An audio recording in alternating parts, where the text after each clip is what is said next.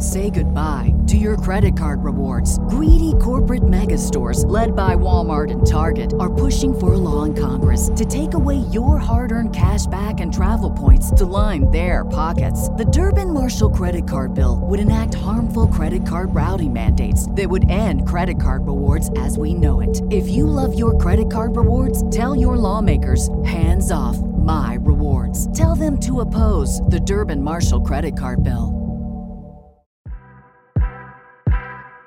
And Bonds hits it high. Hits it deep. It is out of here. Here comes the hook. Got him. 20 strikeouts. He ties the major league record. Freeze hits it in the air to center. We will see you tomorrow night. The impossible has happened. Goal! Big fly, Ohtani-san! Towards the corner. It's back. It's gone. Welcome to Slam Diego. Welcome to St. Louis Cardinals heaven.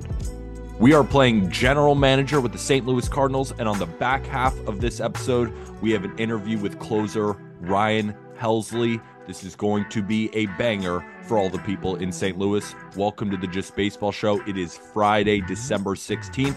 We got the gang together. That's Jack, that's Aram, and I'm Peter. Guys, welcome. We were looking at the St. Louis Cardinals roster a little bit earlier, and we don't have to do a lot, but we do have to address the pitching staff, and I'd like to add a couple more bullpen arms to assist Ryan Helsley in his amazing season when he had a 1.25 ERA, 19 saves in 64 innings. Very excited to get to that interview, but just as excited to start middling around with the St. Louis Cardinals. Jack, how are you? You're staring at me. Yeah, I'm good. I am doing well. I'm trying to figure out like who we can trade for, and I'm looking at all these roster resources, and I'm like, maybe Tampa has some depth that they can trade for. But then I remember that Shane Baz is out for the entire season, and like it's hard to locate a starting pitcher that you can trade for. So I think in order to get better, they're going to have to spend a little bit. So I'm thinking about who I want to open the checkbook for. And Aram, it's good that you're here because we are going to trade all of your team's pitchers over to the St. Louis Cardinals. Are you ready? Yeah, well, I was actually going to say my first move is DFA Ryan Helsley. Kind enough to come on the show. I'm out of here. You guys are doing the interview. So I'll DFA him, and then you guys can break the news in that interview, and we'll let him know. It's sorry, 1.25 ERA, just didn't cut it. 103, touch 104, and maybe we'll bring you back. Right. So let's get into it.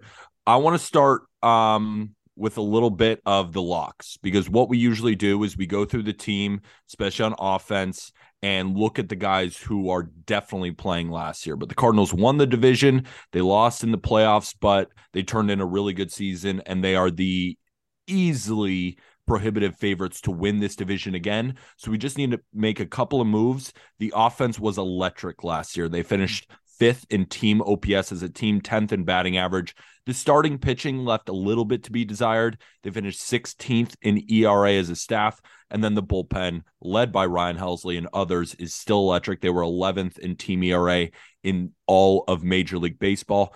They have Jordan Walker. Hopefully, could he debut next year? He is so freaking good. He's one of my favorite prospects in baseball. They have Mason Wynn coming up. They have Matthew Liberatore, who helped in their rotation last year a little bit. And of course, Nolan Gorman made his debut last year and impressed some. But the most interesting position, I think, on offense for the St. Louis Cardinals moving into next year is Tommy Edman at shortstop. Will he play shortstop?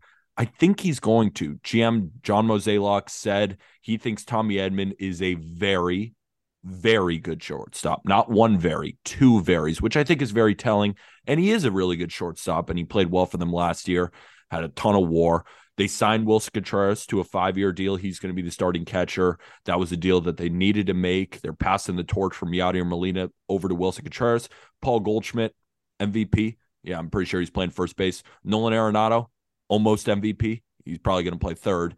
Brendan Donovan is probably going to play second base. He was a rookie last year who was electric, and he can play everywhere, but I think he's going to slot in to the second base position. Then you got Tyler O'Neill left. He's going to play left. Lars Nootbaar, again, came onto the scene and was awesome, was near an 800 OPS. He's probably going to play right. Then you have Juan Yepes, who's probably going to DH. Dylan Carlson, who's probably going to play center. Are there any, what's the opposite of a lock? Are there any cakes? Question marks? Yeah, sure. I guess gates, open doors. Are there any turnstiles that could be occupied and turned into a lock? No notes. Perfect. No notes. That's my thing. And like, yes, we've talked about maybe upgrading it short and Tommy Edman playing second and Donovan being that super utility guy. But John Mozeliak saying that Tommy Edman is a very, very good defensive shortstop, or could be a very, very good defensive shortstop. Peter, you said it's very telling. Was it very telling? Or yeah, very, very telling. Because him saying that with two varies, like the second vary tells me that they had zero interest in any of the four shortstops at any point. They're not doing that. I love Edman at short. We know he is a platinum glove caliber second baseman, but he is a gold glove caliber shortstop, I do think. And Brendan Donovan, the guy needs to be playing every single day. He had a 400 OBP. How can you keep him out of the lineup? So I like it. And then, of course, like, you know, some question marks, I guess, are Yepes is the DH. He's a righty bat. You've got Gorman and Burleson waiting on the bench as lefty bats. And then catcher. I love what you said about catcher, because so much of the conversation pre-Wilson Contreras was, is Ivan Herrera the guy? And I think Aram and I both agreed no. I think you agreed no as well, Peter.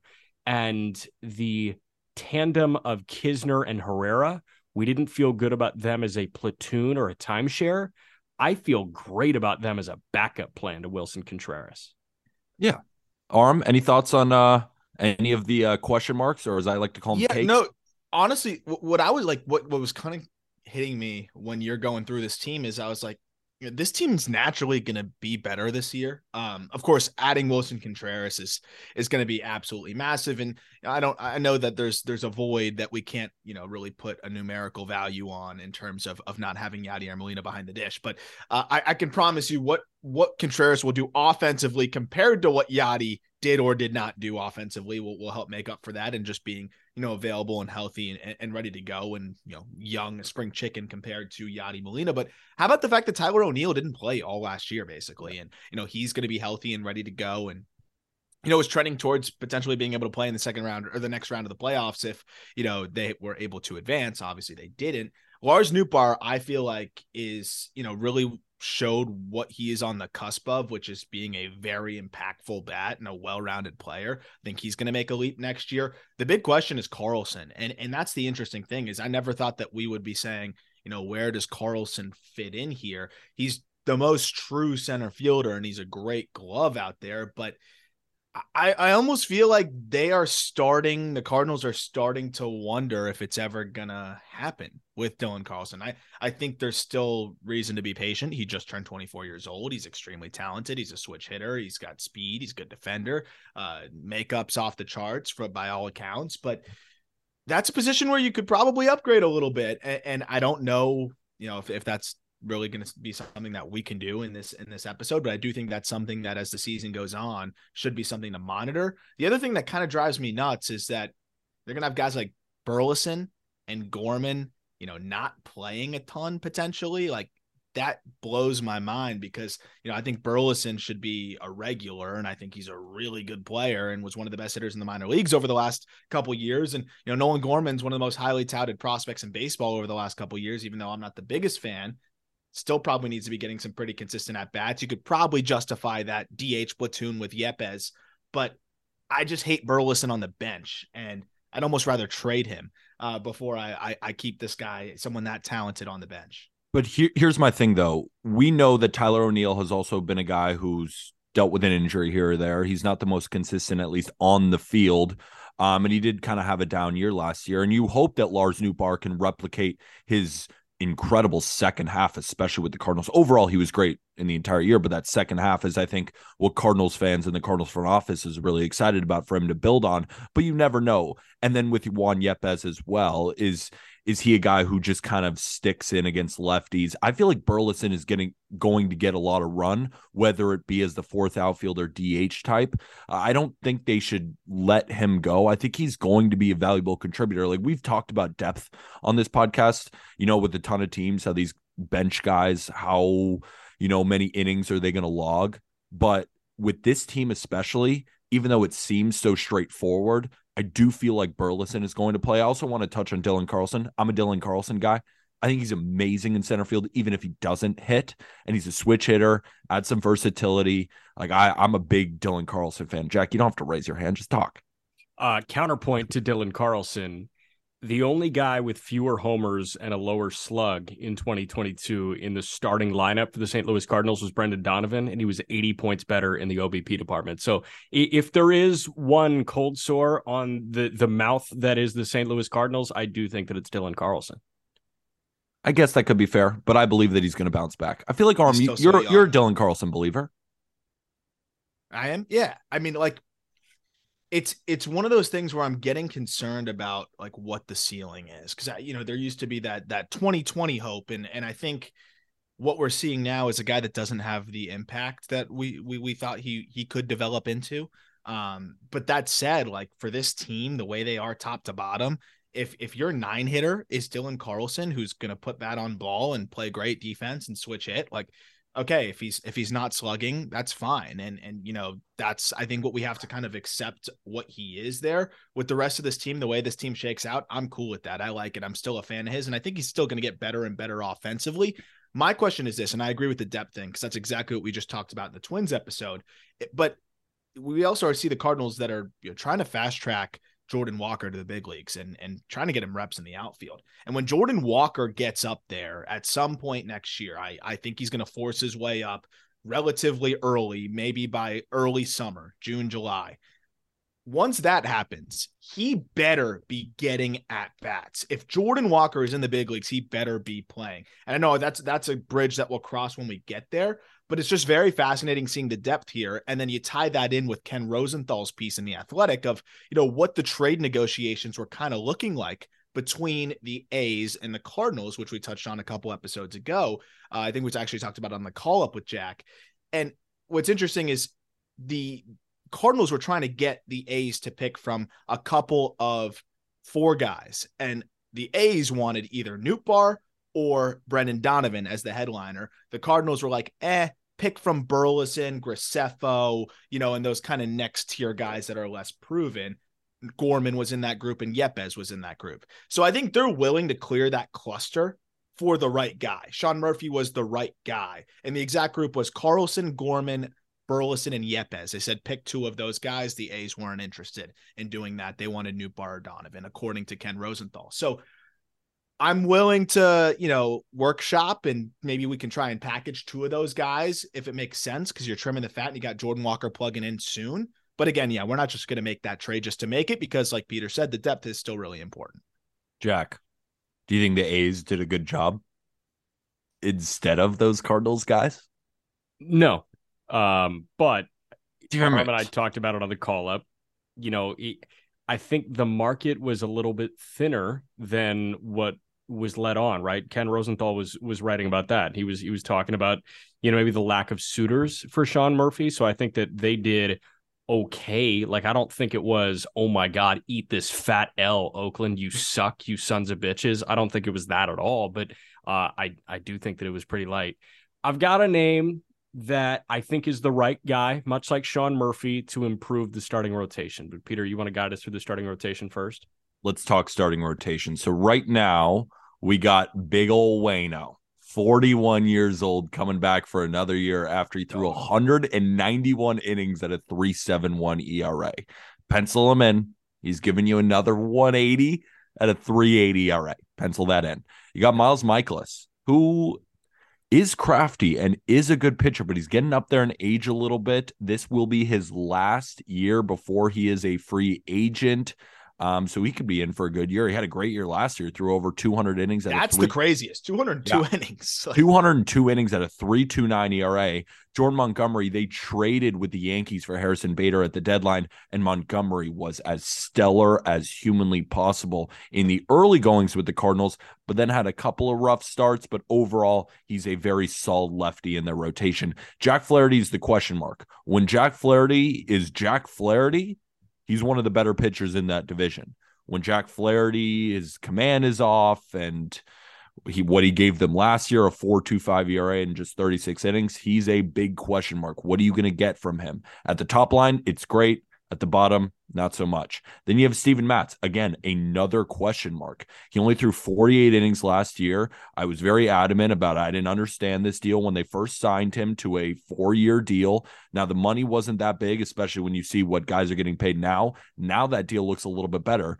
But at the same time, what is he going to give you? Because he didn't give you any production last year. What is he going to give you this year? So that's the rotation. Waino, Michaelis, Montgomery. Those are your three that I think are definite mainstays in the rotation. Then you have Flaherty, who you never know, and Steven Matz. Again, you never know. Then you also have Dakota Hudson, who, in the nicest way possible, he is a pitcher. Yeah. Yep. Long reliever. I think the roster resource has LR next to him for long reliever. I think roster resources. I think roster resources being a little bit nice. And then you have Andre Palante, who I do really like, but I think they're mostly going to use him in the bullpen. I think that's where he's at his best, but he can make starts for you. I'd much rather see Palante than Dakota Hudson. That is exactly what I want. Give me Palante over Dakota Hudson, but Dakota Hudson is still technically a pitcher. But they need to add to this rotation. And I think they need at least two guys. Not at least. They should get two guys. If they get one and they have a combination of whoever works, Flaherty or Matz, going into next year, I like the rotation overall, but they could use an ace. We have a lot of names that we could discuss. Jack, I'll go to you for your first. I've got the right guy that you packaged two of them. And you got to tell me what to add to Yepez and Gorman in order to take Tyler Glasnow from Tampa Bay. Let's talk about it. Let's do it, Aram, because the Tampa Bay Rays, they floated his name. I predict him in my article that he was going to the Los Angeles Dodgers. I don't think that's going to happen after they made the huge signing of Noah Syndergaard, who we know is going to be electric for them next year. And they got Shelby Miller. So that's a pitcher. So Glasnow is making $5.5 million this year, and he signed like a 1-year extension. It is age 30 season in 2024. He makes 25. So this is a 2-year commitment to Tyler Glasnow, who we know when healthy is one of the most electric starting pitchers in baseball. He is overpowering, but he logged including the postseason, like 15 innings last year at the major league level. He looks good. He looked good in that time. Right. So this is a guy, I don't necessarily know if you're buying low on him, but you're not buying as high as you would have midway through the 2021 season. So I do feel good about the price being attainable for St. Louis. And I do feel good about Glasnow because even though the starting rotation is very right-handed, they lack a guy that has eye-popping stuff. All the eye-popping stuff is in the bullpen. So if you can offer a different look in the starting rotation, I think that's a big add. Aram, before I just want to kind of tee you up with my daughter's proposal because you and I spoke about it. We talked about Gavin Stone going over from the Dodgers, who's one of their top pitching prospects and could even contribute for them next year. The dude's awesome. Also, Andy Pages, outfielder, cannon of an arm, and just a really well-rounded baseball player.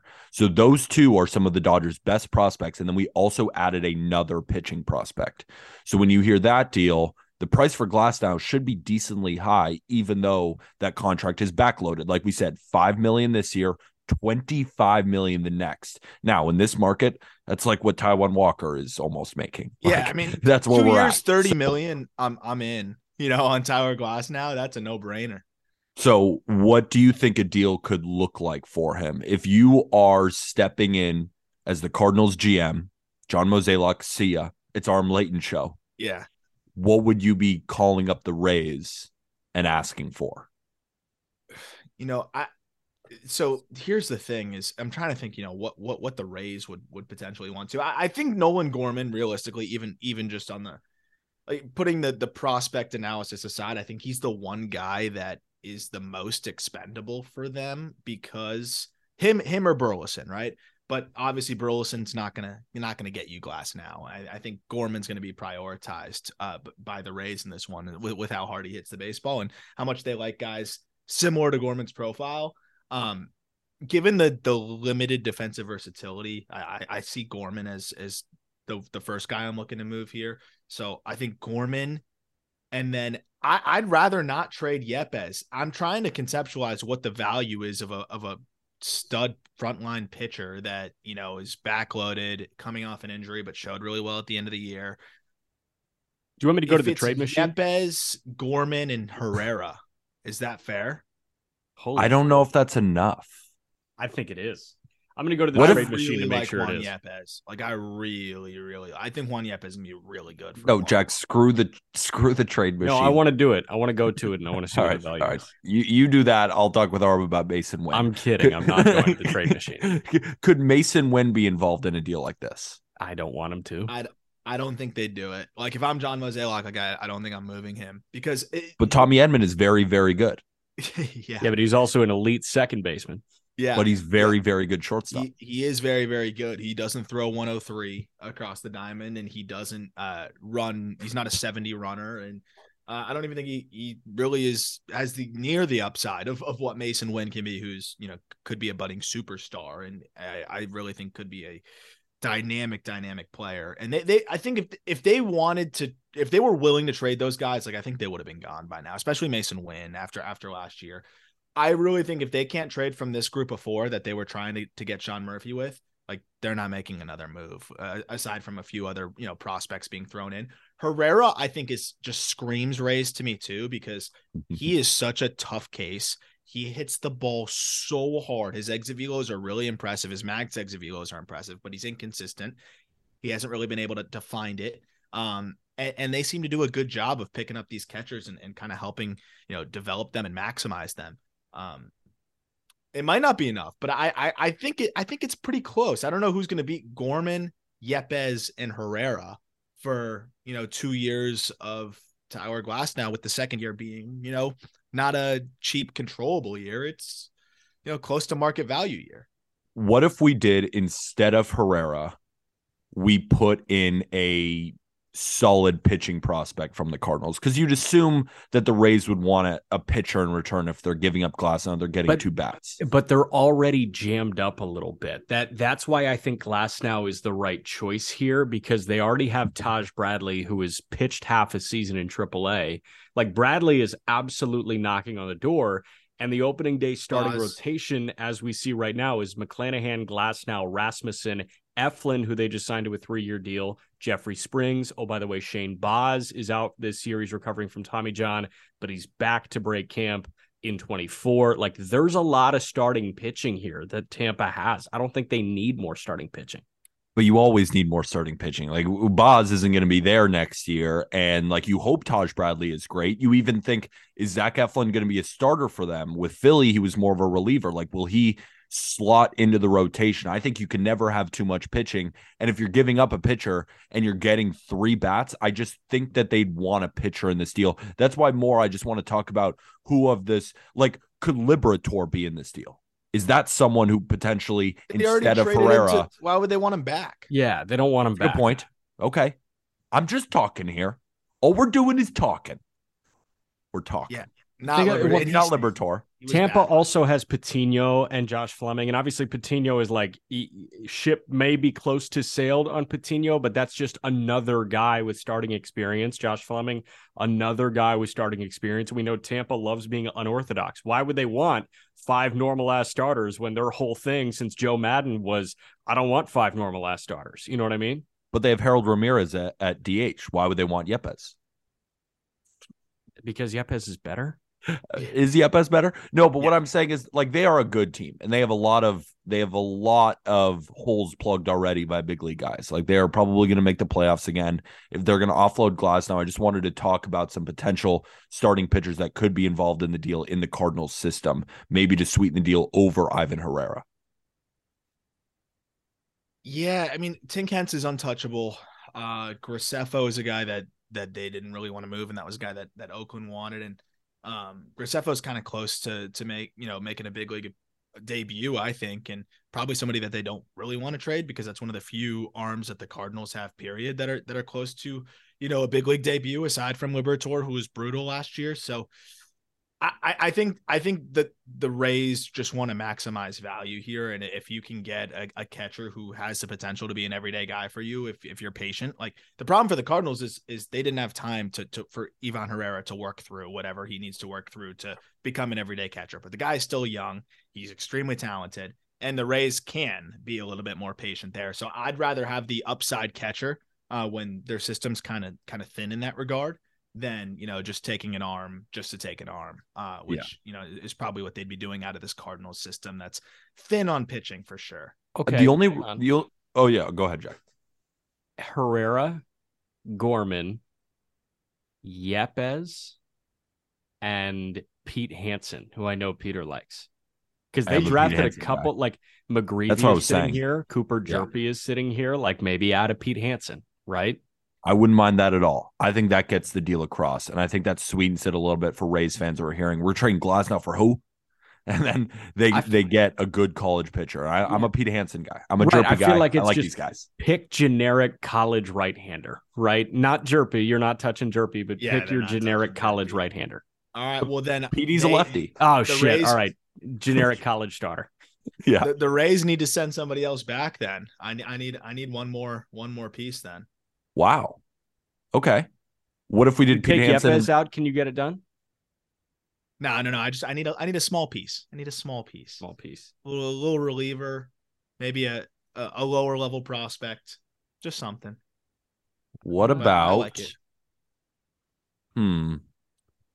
Does someone like a Brock Jones feels like a Cardinal? I don't think they would move Brock. But doesn't he feel like a Cardinal? He does kind of sound like he looks like a Cardinal. Hey, there's no more room for Greg Jones. How about Greg Jones? Greg Jones, another freak athlete shortstop. Yes, just send me Austin Shenton and we'll call it a day. I like him. I don't know who that is. I don't know who that is. All right. We made the trade. We just traded for Tyler Glasnow. All right. And the trade is, Jack, recap. Herrera, Yepes, Gorman, and Pete Hansen for Tyler Glasnow and Austin Shenton. Done. That's a trade. So now in the rotation, we didn't sign Rodon. We traded from what we got. But now we just gave up Gorman. We gave up Yepes. And we got Tyler Glasnow. So now the rotation looks like Glasnow, Waino, Michaelis, Montgomery, and then whoever Matz makes it Flaherty. between Flaherty or Matz. But now we probably have to add who do we get now at potentially a DH? I assume you could just move Burleson into the DH role. So we don't really need to do anything there. But now we probably right-handed bat now that Yepes is gone. I have a perfect infielder, veteran, bat. Won't last long, but could give you an added veteran boost off the bench. His name is Elvis Andrus. He had a 3.5 WAR last year, and he's not going to be that expensive. Right-handed bat, give you some infield depth, has played second base before. Give me Elvis Andrus. Why not us, Arm? Yeah, I was thinking about that. Like Andrus, obviously wants to start, but who's starting Elvis Andrus? So, does he want to win? Does he want to win? What do you think, Jack, White Sox aficionado who saw the greatness of Elvis Andrus last year in the second half? Does he want to win? No, is he taking a bench role with the Cardinals? Because I do like that pickup. I do like where Peter's at on that one. Yeah, I don't know. I don't know. Is there a starting shortstop job available for Elvis Andrus somewhere? That's what I'm thinking. No, right? Arizona Diamondbacks. Yeah, that job's available. So if Arizona available. comes calling and say, hey, you can start for a really young team, you do it. But if his only options are to serve as a backup, go somewhere that you can try and win a ring, right? Yeah. So I like the fit in St. Louis. I was thinking different terms. I was thinking immobile, serve the Pujols rule. Type. I was thinking JD Martinez. I was also thinking Trey Mancini, who I think hit himself out of a starting job in Houston. Both of those guys seem like Cardinals. I think Mancini feels like a Cardinal. Mancini does. And Mancini at least gives you the ability to, play first base when Goldie has a day off, which is obviously rare. He fills in the DH. You can throw him in corner outfits. He has a little bit of versatility there. Kind of similar to Yepes in that regard, like not good anywhere, but can play multiple spots. Yeah. Yeah, that and Mancini's more likely to accept that role, right? Like I'm expecting a JD Martinez to probably take a 1-year deal and want to play every day and show He's like, that I need 550 plate appearances. Yeah. Yeah, because last year I was hurt and that was bullshit. Like I'm gonna be good to go. And I do think JD's gonna bounce back in a big way. Mancini, that makes sense. And he'll still get a lot of plate appearances. Righty to split time with Burleson at the DH spot. Burleson can, fill in other spots as well. Yeah. I like that. Mancini's also just certified good dude. By the way, just got married too. Congratulations to him. I think he's honeymooning as we speak. And Sarah Perlman. Yeah, Sarah Perlman, friend from South Florida. Very, very cool. Very excited for them. That's super, super awesome. But I assume he's going to finally decide to start figuring out where they want to live. I think they're going to probably have that conversation after the honeymoon. And look, playing for the St. Louis Cardinals is a great opportunity. And I've talked to so many, former big leaguers or whatever, like Jeff Cohen always talks about oh, that's one team I would have loved to have, been able to experience or play for. And I think Mancini, that would be a perfect fit, with what he brings to the table. I love it. We're Elvis Andrews. You are an Arizona Diamondback. Sorry. We just signed him to the D-backs and we're not even doing the D-backs episode. Okay. So we just signed Trey Mancini. How many years do we have to give him? 2? 1? We'll give him a 2-year deal versus worth 1 in a mutual. Yeah. Yeah. He really hurt himself with that second half. We'll give him $26 million over 2 and we'll space it out. We'll be very strategic. We'll screw him over. I'll give him 1 and a player for 20. All right, screw it. We just signed Trey Mancini. Not much sure for Trey Mancini? Yeah, 10 annually. Player option for 10. Yeah. In this market, he's worth like a 5-year deal for 100. What did Haniger get? 3 for 43. 3 for 43. Got 3 for 45 or 43. Yeah, something like that. So 2 for 20. So yeah, it's 2 for 20. 1 for 10 or 12 in a player option. I'm in on that. Yeah. 2 for 22. He's earned it. Okay. He's earned it.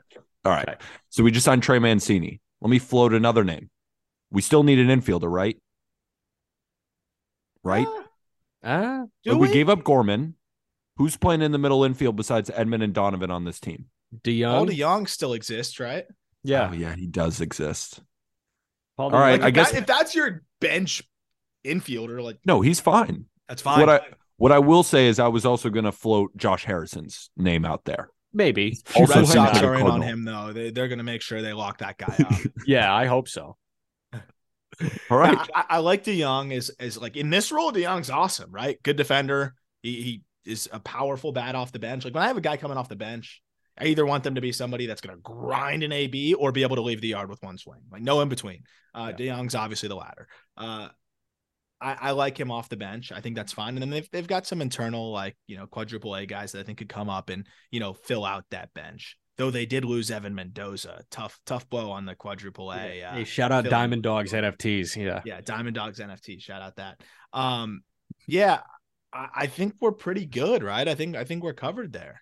I think so. I think we are too. So now the starting lineup looks like Edman at short, Wilson at catcher, Goldie at first, Arenado at third, Donovan at second, Tyler O'Neill in left, Newt Barr in right. We're going to put Trey Mancini Burleson at DH, and we're going with Dylan Carlson in center. On the bench, you have Herrera, you got Kisner, you got DeYoung. Herrera's gone. See what? Ya. Oh, yeah, Herrera's gone. Peace. Kisner, your time to shine and your 300 slug. And we have DeYoung. Who else is on the bench right now? It's either Burleson or Trey Mancini, kind of whoever's playing. Little righty-lefty platoon there. In the rotation, Glasnow, Waino, Michaelis, Montgomery, and I don't think we need to add another starter. I think you just give it to Flaherty or Matt, see whoever's healthy. Then you could put Palante, you could put Dakota Hudson in there. That's the thing too. Is like you're getting more than 30. I don't know how many innings you're getting from Jack Flaherty, but you're getting more than 36 or Libby. Or Libby or Connor Thomas, who was added at 40 man, and I like Connor Thomas. So, like, there are options 6 and 7 in the starting rotation. Mm-hmm. And you got a good 4 there. Then in the bullpen, Aram, you DFA'd Helsley. I would recommend we did not do that because I don't think we DFA Helsley. I don't think I almost lost my job when I did that, so I'll take it back. All right. And we're going to speak with Helsley in a couple of minutes here. We also have Giovanni Gallegos. Again, we have Palante, we have Jordan Hicks, we have Genesis Cabrera, we have Chris Stratton, Wilking Rodriguez, and then, of course, you have Dakota Hudson. So I'm putting my foot down before we go any further. I want to sign Wilking Rodriguez to a 5-year deal right now after we just selected him in the Rule 5 draft. So I want to give real quick the Spark Note story on Wilking Rodriguez. He's last pitched in affiliated baseball in 2015, where he's 32 years old. He last pitched in affiliated baseball in 2015, then has pitched the last 7 seasons in the Mexican and Venezuelan leagues.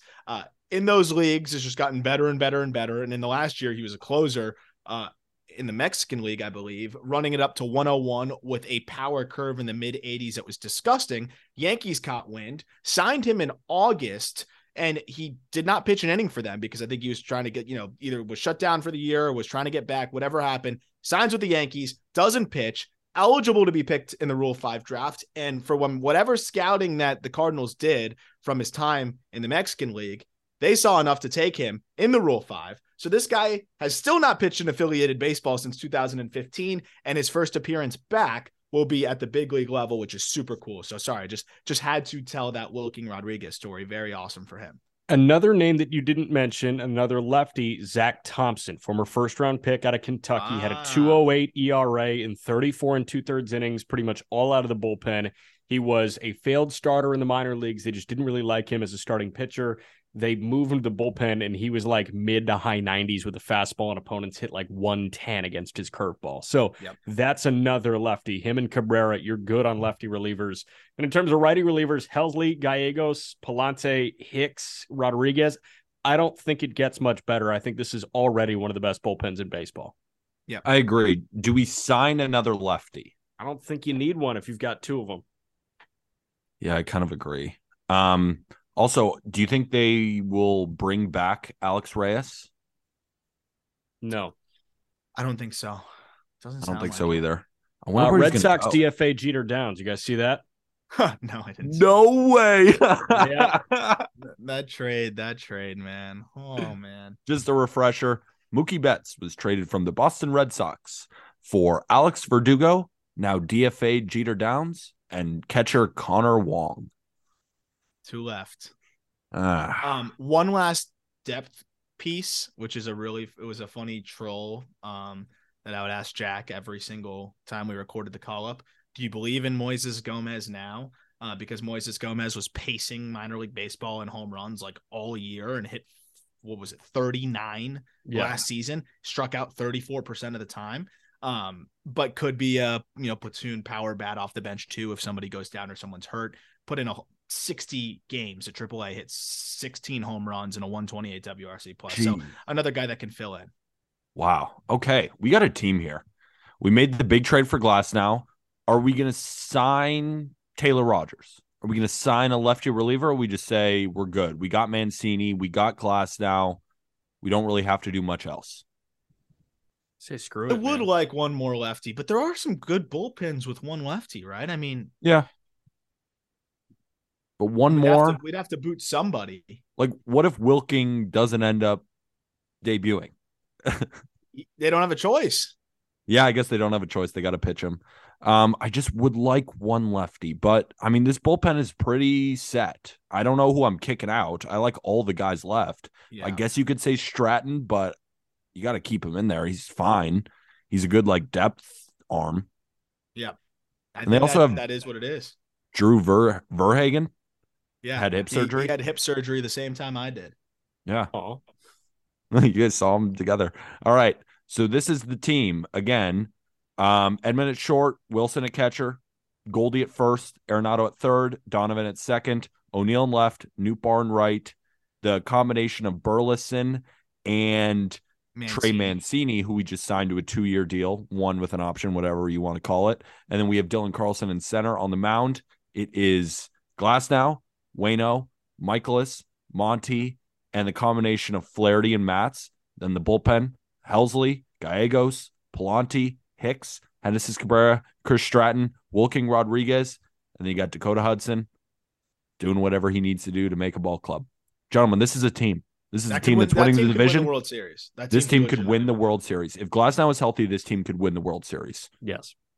Which is what blows my mind. It's like, I don't know if that moves on the table, but that just, they could upgrade their big league roster by trading some sort of, combination of whatever we just put out there. Obviously it didn't work for Sean Murphy, but that was because the A's want certain types of players and prospects, and those guys didn't fit the bill for them. Yeah. But they could get impact dudes out there. So I hope they make another move. They talked Nolan Arenado into opting in on, 28 million AAV, which actually turns into 24 million because the Rockies are paying the Cardinals to, have an MVP candidate every single year. So, and inflation probably puts that down to like 19, right?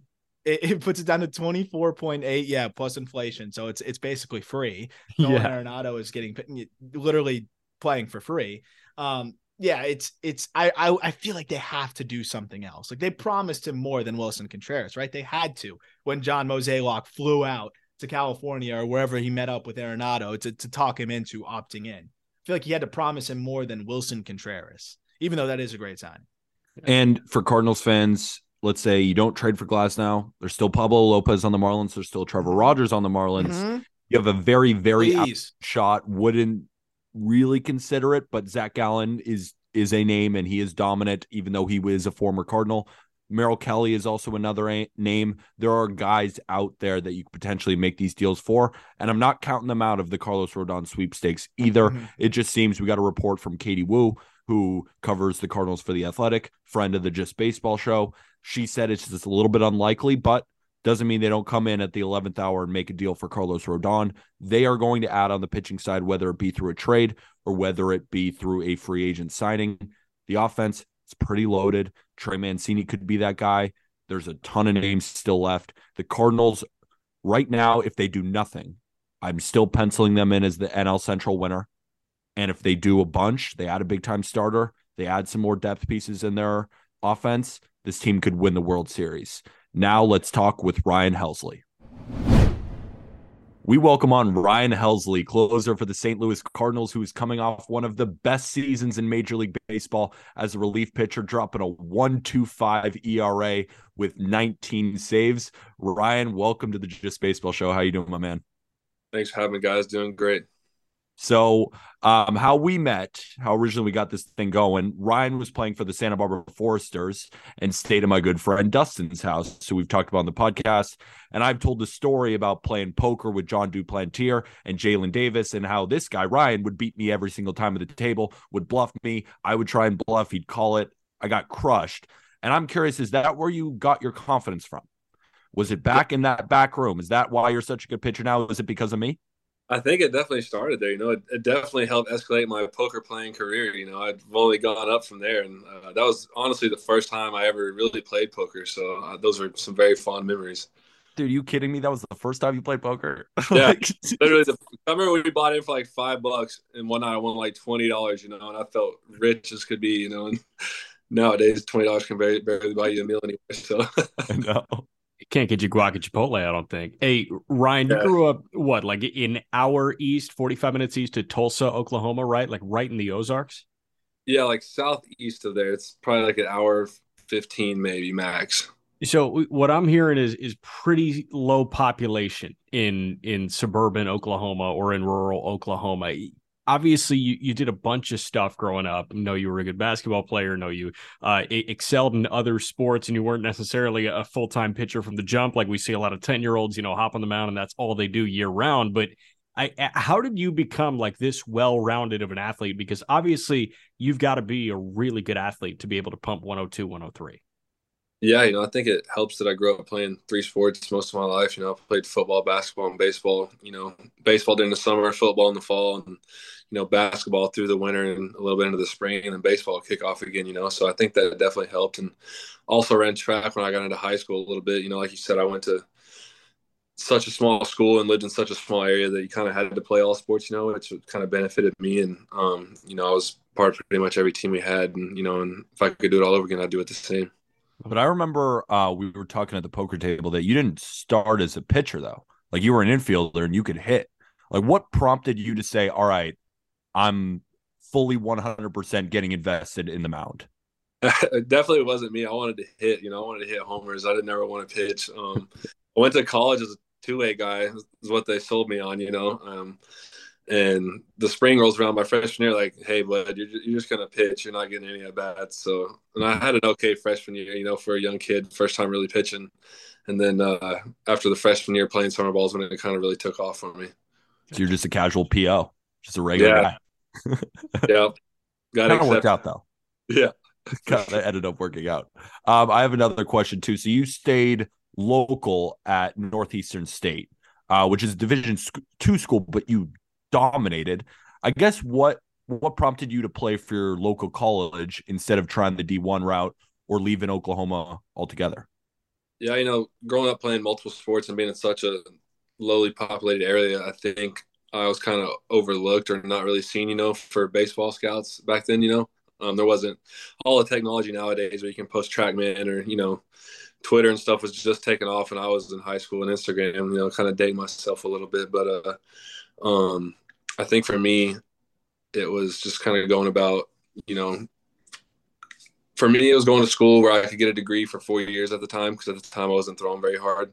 Yeah. And I had some JUCO offers, but like I said, I didn't want to deal with like transferring credits and, possibly having to go to school for an extra year. Because at the time when I signed, I was thinking I was going to go to school for 4 years, get a degree and just start a job, like a normal person.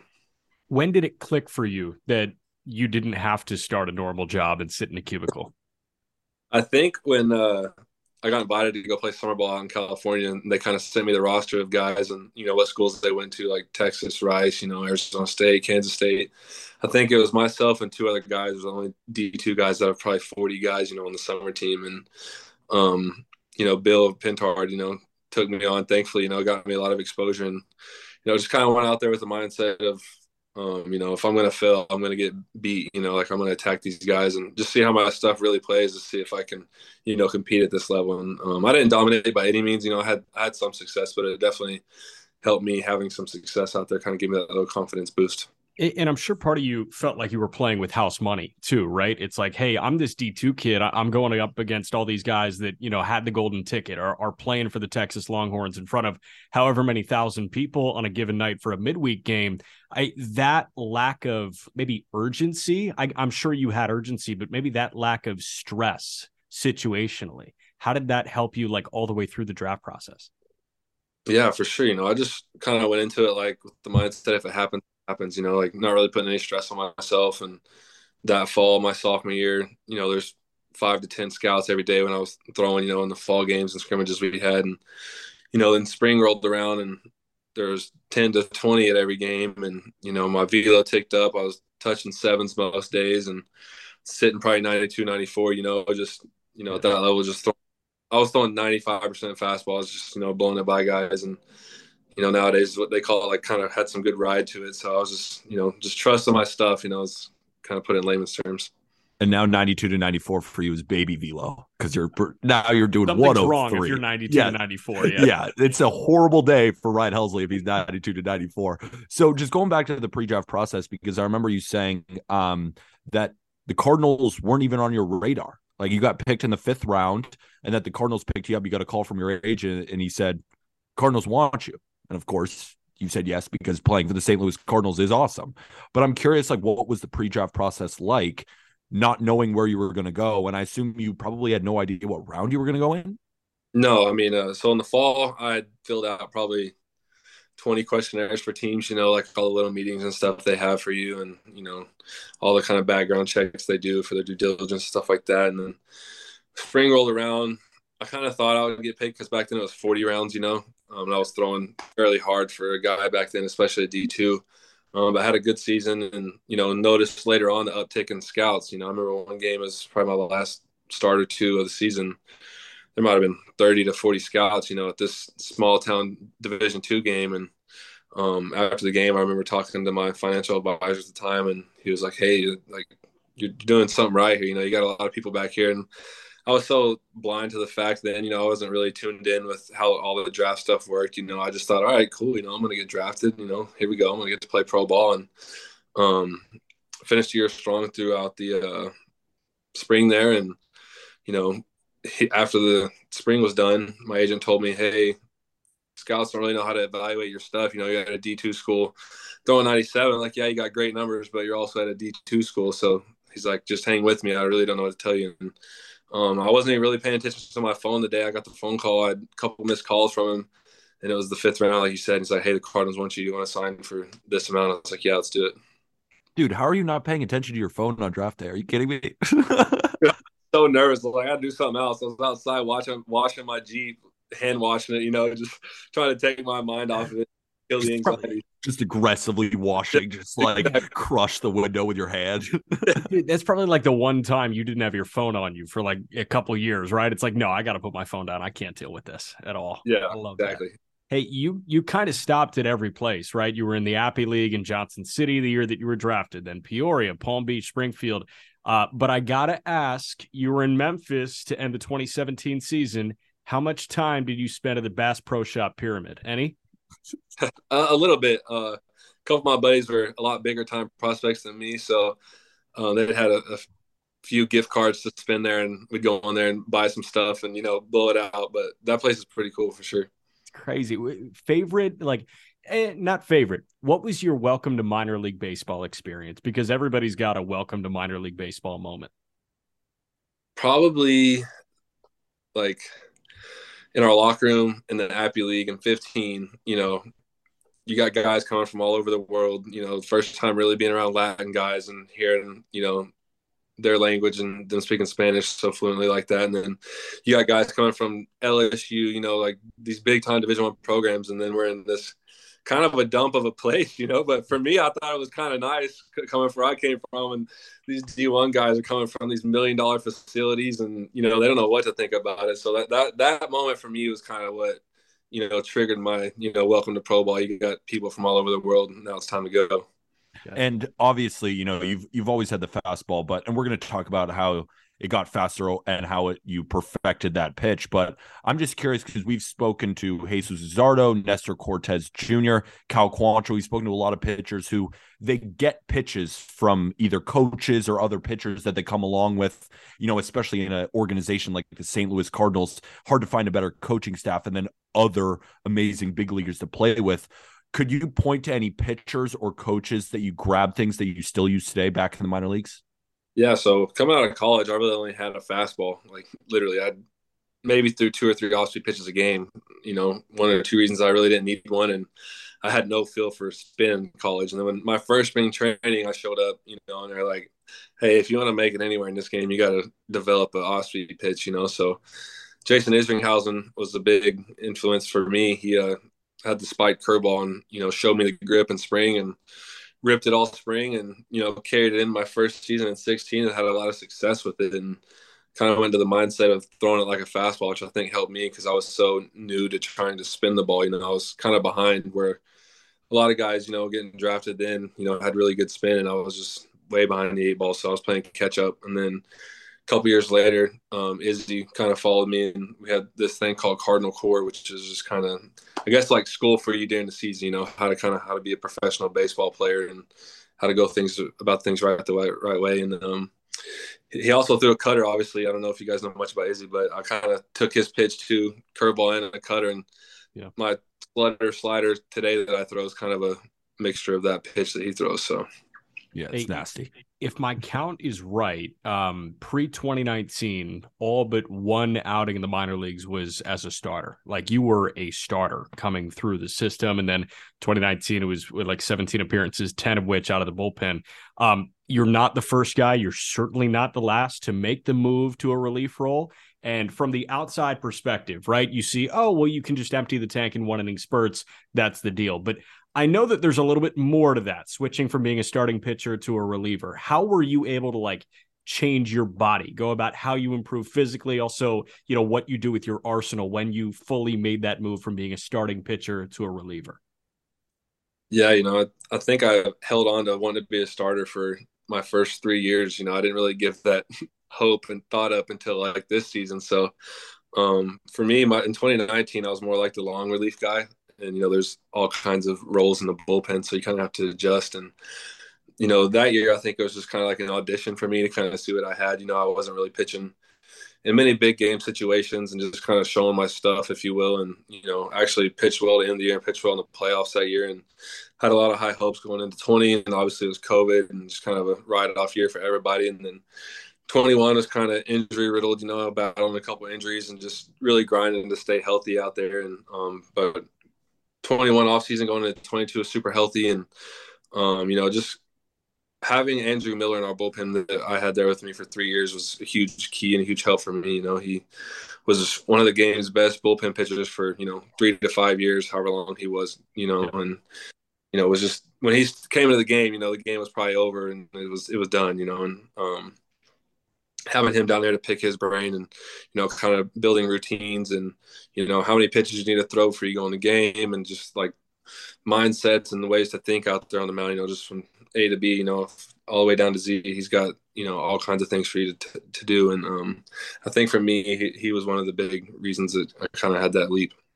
And moving into your rookie year, because I think it's an easy question. Let's say you put up a 6 ERA in your rookie year. How are you going to improve? And that's all you're focusing on. But you were awesome in your rookie year in 2019. You put up a 2.95 ERA in 36 and 2/3 innings. What did you gather from that year and then want to move forward on? Because you said that you were moving from a starting pitcher to a bullpen guy. And then in your first real stint in a bullpen, you looked really good. Like, what was your mindset moving into year two? I think just being available every day, the long relief guy, you throw 2 or 3 innings and you're down for 2 or 3 days. And it's almost kind of that starter mindset still. But being in the back end of the bullpen, you got to be available 3 out of 4 days. Somehow you got to find a way because the team needs you to win. And just kind of finding ways how to stay healthy, off the field too, with nutrition and workouts and getting treatment. I think that's the big thing. And it's kind of cliche, but honestly, sleep. If you're getting a lot of sleep, that helps a lot too. And just staying on top of your recovery routines, I think was a big one. And, for me, I think, getting that tolerance built up because early in the year it's kind of hard, after spring training, you don't really throw back to back. So just kind of having that gradual increase of stress to your body really helped me a lot this year. I think Ollie, our manager, did a great job, and Mike Maddox as well, especially coming off of 2 injuries. I think they did a wonderful job. And, it was a fun year.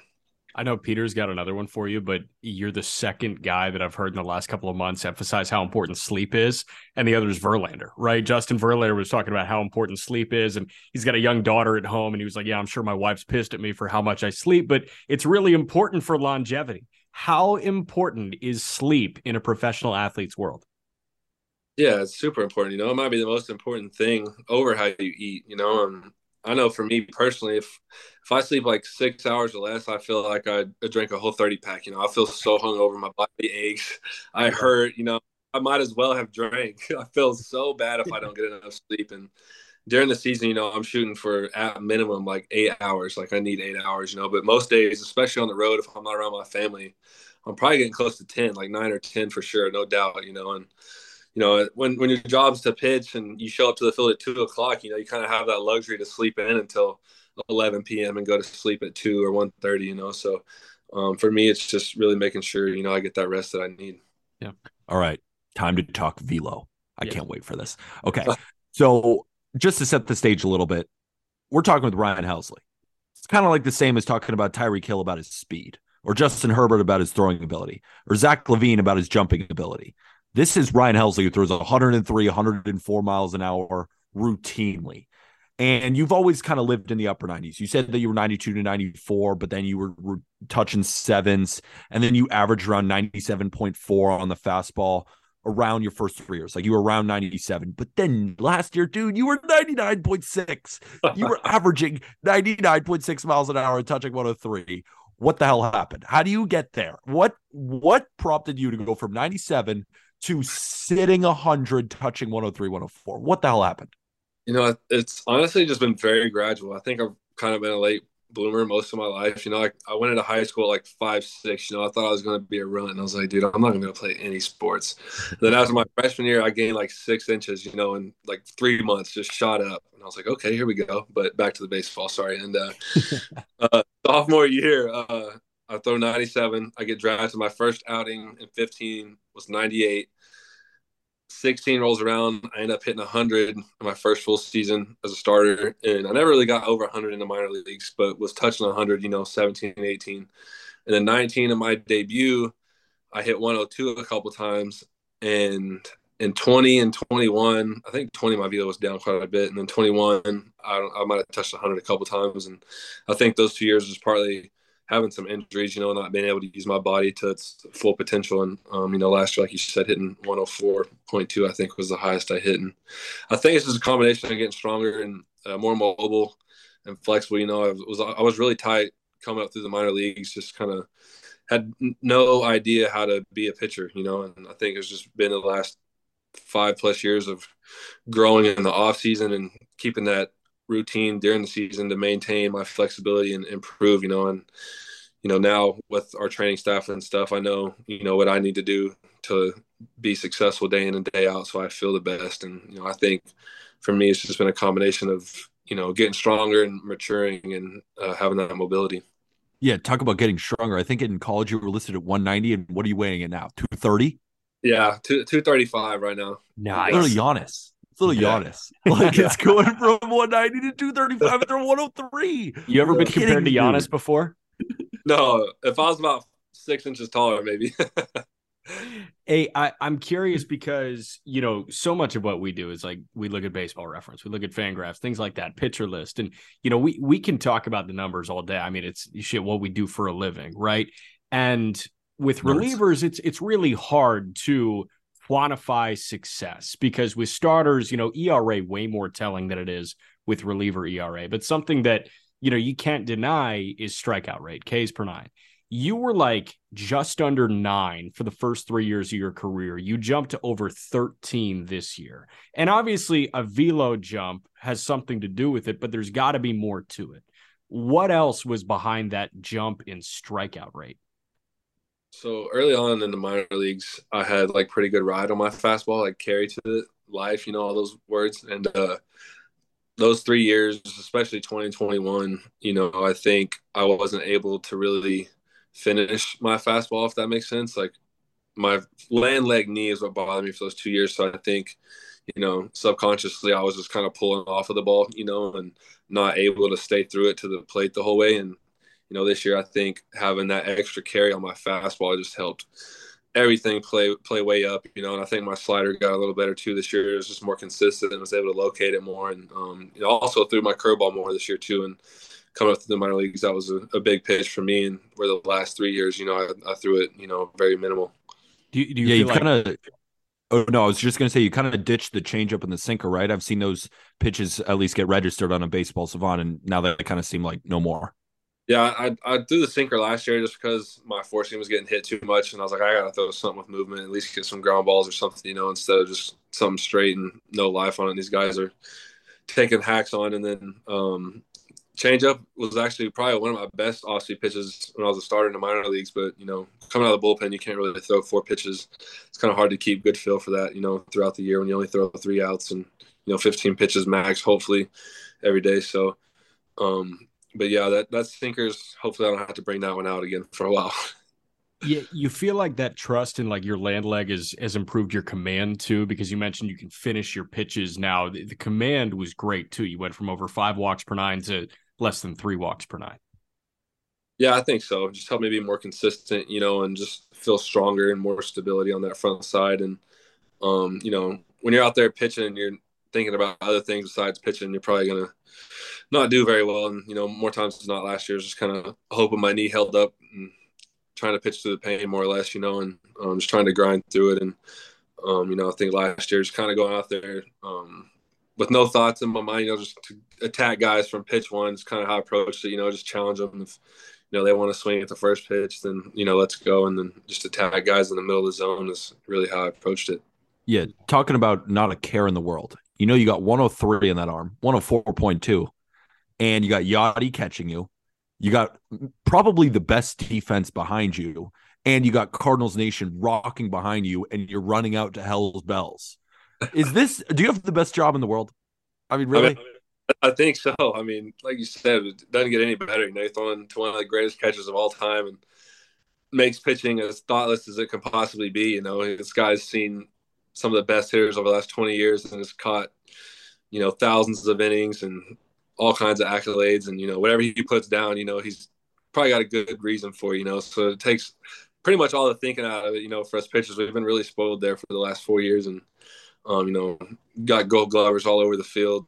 You know, it doesn't get any better in the big leagues. And, yeah, our fans bring it, man. That intro is unbelievable with the lights off. I suggest you guys see it in person. It's really cool. If you got tickets, I'm in. Yeah. Do you ever first, I do want to ask about Hell's Bells, but first, have you ever shaken off Yachty, been like, no, Yachty or Molina? I'm going with what I think. So I have a really, really funny story about this. I think it was the COVID year, and it might have been my first save opportunity. We were in Pittsburgh, and he wanted to go fastball in. I think it was a 1-2 count. And I shook to a slider, threw it. I think it was a foul ball. So puts the signs down again, you know, wants a fastball in. I shake to a slider. Maybe it was a ball. So, you know, he throws it back. All right, fastball in, you know. I shake, throw another slider. He calls time, walks out to the mound, grabs the rosin bag, tosses it, doesn't say a word to me, walks back in, just sits down and, like, gives me one of these, you know. So I'm like, all right, I got to throw the best slider of my life right here. Like, I got to strike this dude out. Throw the worst one of my life. Somehow he fouled it off. So thankfully I get another pitch, and I throw a fastball in and strike him out. And I was like, all right, I'll probably never shake him off again. So did you ever shake him off again? Maybe like one other time, but literally I did not do it very many times after that. Hey, you're learning from both sides of the battery, right? So you can obviously have these conversations with Yadier Molina, and you're throwing to Yadier Molina, but you know, you and the rest of these guys in this bullpen, you've got the chance to talk to Adam Wainwright. You are a staff teammate of Adam Wainwright. How does that guy tick? What have you picked up from Waino over the last couple of years? Man, he's just a straight competitor. You know, he loves to compete.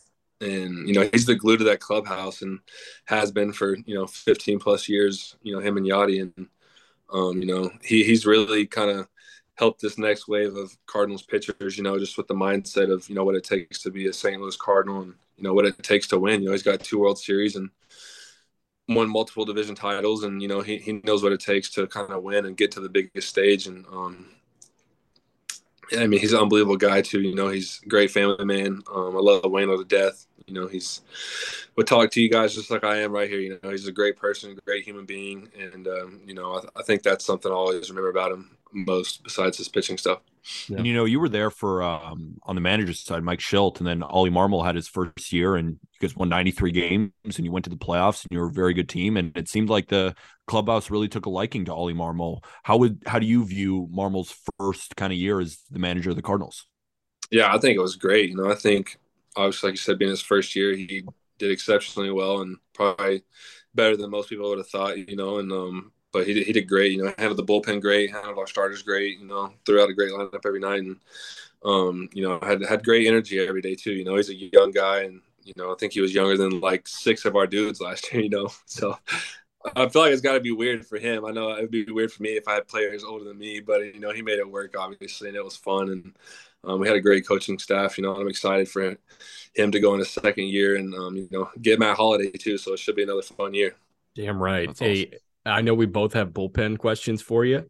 You have so many guys in that pen with otherworldly stuff, right? Gallegos and his slider, Hennessis and that curveball. You know, I know Alex is currently up in the air right now, but everything Alex threw, everything that came out of Jordan Hicks' hand.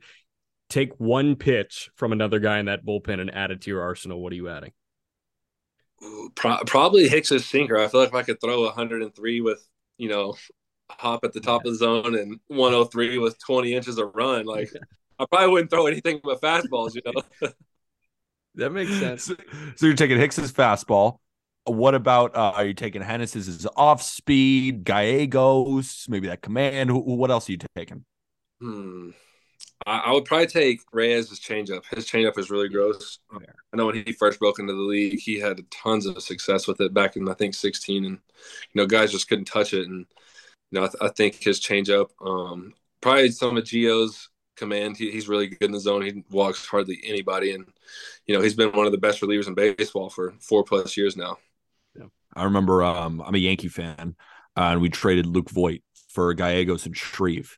And I was really excited to see Luke Voit, lead the league in homers in that COVID-shortened season. But then Gallegos has legit been one of the best relievers in baseball. So that trade kind of ended up working out for both sides. But now that Gallegos has been a Cardinal for a while and Voit is out on the Yankees, like maybe that trade kind of ended up working better for the Cardinals because Gallegos is dirty.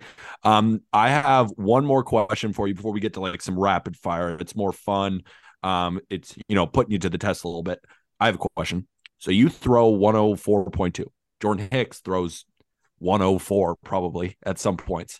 Do you guys ever get into a competition like in the bullpen where you're like, my arm's feeling good today, Jordan, is your arm feeling good? Let's try and get 105 today. Do you guys ever do that?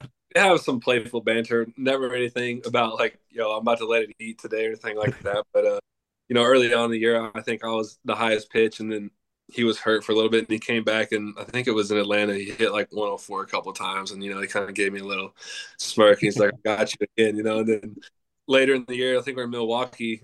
I hit 104.2 and ended up having the fastest pitch of the year. And then I just kind of gave him the same thing, like, "Yeah, I got you," But I mean, he still got the title of the fastest one, so he still got that over me. I remember watching you guys in the bullpen and just thinking to myself, I would never want to pimp a home run against the Cardinals and have them possibly throw it at me. That would be a nightmare, Jack. No, terrible. I've got one more serious question before we get to like the fun rapid fire stuff.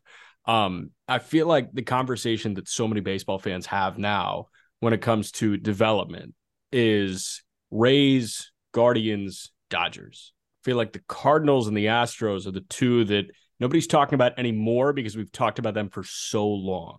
So without giving away like state secrets or, anything you guys do that's cutting edge, what has made the St. Louis Cardinals so good at developing players over the years that you've been in the organization?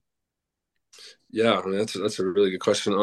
I think having guys, like Wayno, who's been around for so long, and having the kind of credit that he does, he spends a lot of time with. I can remember my first spring training when I came up in 18, and even guys, who just come up for the day, like I'm telling you, this guy's an unbelievable human. You can go talk to him about anything. I think always having guys like him, they're leaders in the clubhouse. So, you have guys like Jack and Alex, who have off the chart stuff. They see Wayno talking to, guys who are on the big league camp side. It kind of runs into them too. I think it's just kind of the mentality and kind of the love that we share that for the Cardinals, and they kind of feed into that next generation of guys. And I think that's kind of a big thing is with our clubhouse, everybody wants to give back and kind of help the next wave. Wayno seems like the one player. I mean, there's obviously others, but then you had Pujols last year and Yachty. Like these guys, when you look at the fan graphs and you look at the ERA, you look at the peripherals, like there are few players who I feel have a bigger impact on the locker room. And then you had three of them. Like you had Pujols, Wayno, and Yachty. I wouldn't be surprised if they're end up coaching in a few years because Cardinals front office is like, we can't lose these guys, right? Right. I mean, this year was literally a dream. It's like a movie script. You couldn't have wrote it any better as a teammate of those three guys. Like Hollywood, I don't know if they could have wrote a better script of the way Albert played the second half, and Wayno still had a great year, at 41, low 3 ERA and pitched 180 innings. Like, what more could you ask of the guy, And, good. He was really good. Are you allowed to say anything to Albert when he's on like that post All-Star heater or no? Yeah. Albert, I'm telling you, Albert, Yachty, and Wayno, the three coolest guys ever. You could talk to him at any point in time. He might be up there at bat. You ask him a question, he'd probably answer. Dang. That's how nice of guys they are, but they're also freaks of nature because they can lock it in just like that, and just turn it off and on. And but yeah, Pujols, that run he was on, man, that was so fun to be a part of. Crazy. We were at the home run derby. He was like winning. Yeah. 58 years old, dude. It's crazy. I was sitting there on deck, and I forgot who he was hitting against, but he's like, man, his forearm started to cramp up and tighten up, but I remember talking to him later, and he was like, I think if I didn't tighten up, I would have had a real shot. Because, I mean, you should see this guy's BP at home, too, man. He's flipping him into upper deck and Big Mac playing like it's nothing still. I'm like, he probably would have won it if he didn't get hurt. I believe you. All right, let's get into these rapid fire questions. The first one is, who has been your toughest at bat in Major League Baseball so far? All right, I got 3 guys. And I actually thought about this the other day. So 2 of them are from the Reds. One's Jonathan India, and I feel bad. I forgot his name. Their catcher, what was his name? The guy that broke it. Stevenson. Yeah. Tyler Stevenson, is that his name? Yeah, Tyler Stevenson. I think he's like 4 for 4 off of me. And then Nico Horner from the Cubs, he's had really good at bats off me. He's so tough to get out. He's even got a homer off of me and a couple singles. And I'm like, dude, I cannot get these guys out. Like when they come up, I'm like, all right, I gotta find an extra level to get these dudes to get out, because I felt like every time they hit the ball, it's finding a hole. Dude, it's so funny. Like Jack and I are smiling ear to ear for those people on YouTube, because like we spoke to Justin Steele and his answer was Paul Goldschmidt. We talked with Cal Quantrill and his answer was Mike Trout. And you're going in here with Tyler Stevenson. India. That fires me up. That's awesome. Yeah. Sick. I think he's literally 4 for 4 or 5 for 5. You know, I think they're all singles and maybe a walk. Like, I don't know what it is, but that dude's got my number. And India's got a double, a couple of singles, a walk. And like I said, Nico clipped me for a homer. So, I mean, those 3 guys, division 2. Ryan Helsley against the Reds is going to get killed, apparently. You got to watch it. All right. Most talented pitcher that you've seen. I know you've got to be a fan of like a bunch of other arms. Who are your favorite arms to watch in Major League Baseball?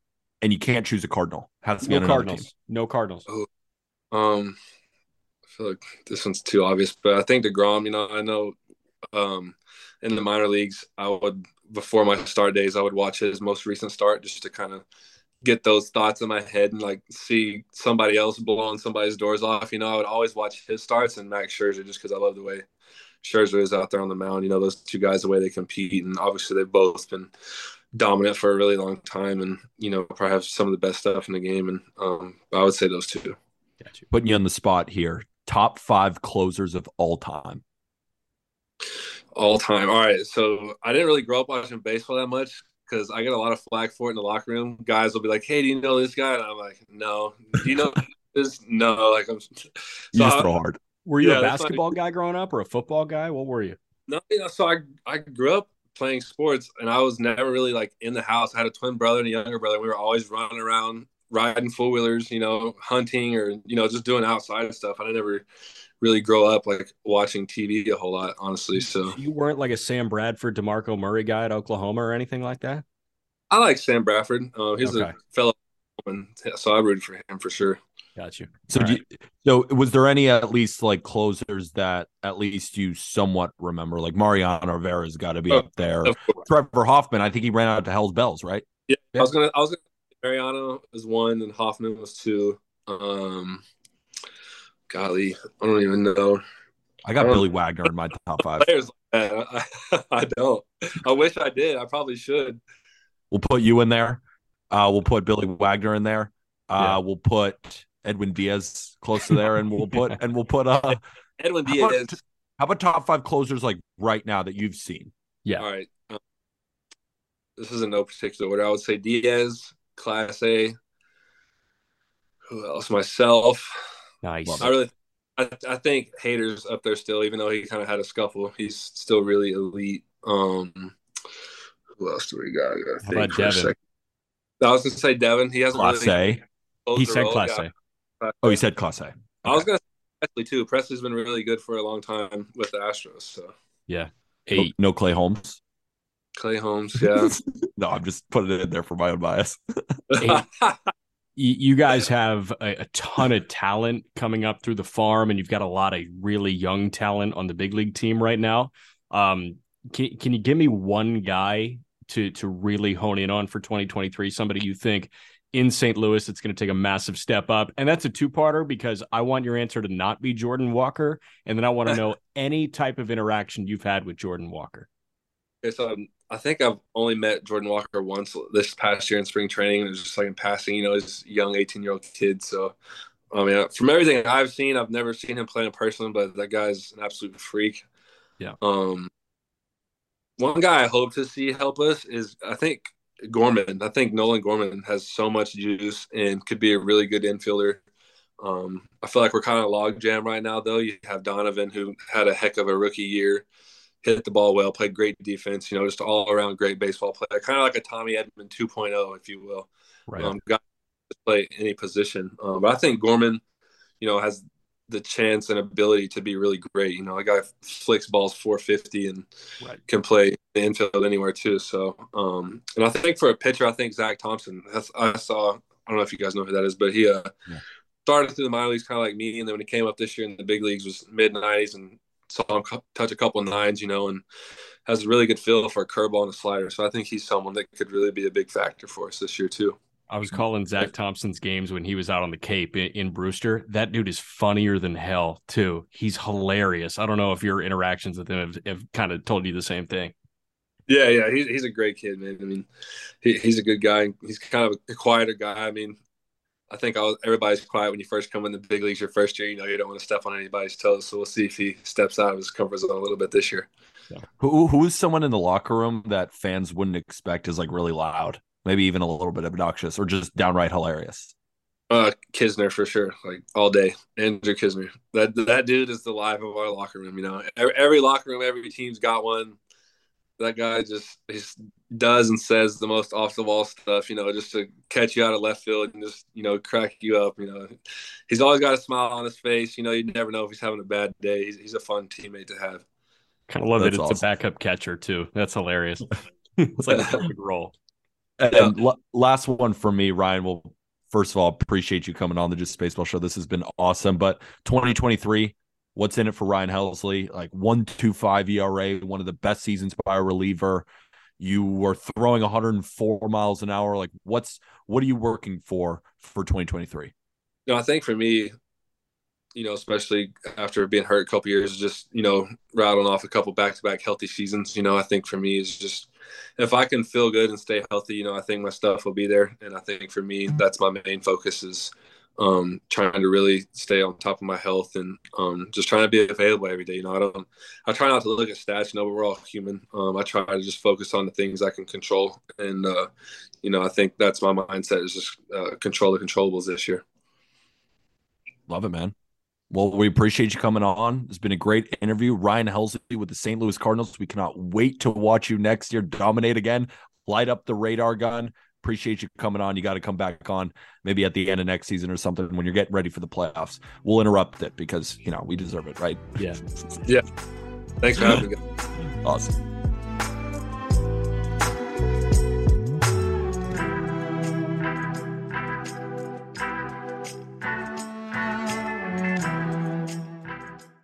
What's so special about Hero Bread's soft, fluffy, and delicious breads, buns, and tortillas? These ultra-low net-carb baked goods contain zero sugar, fewer calories, and more protein than the leading brands, and are high in fiber to support gut health.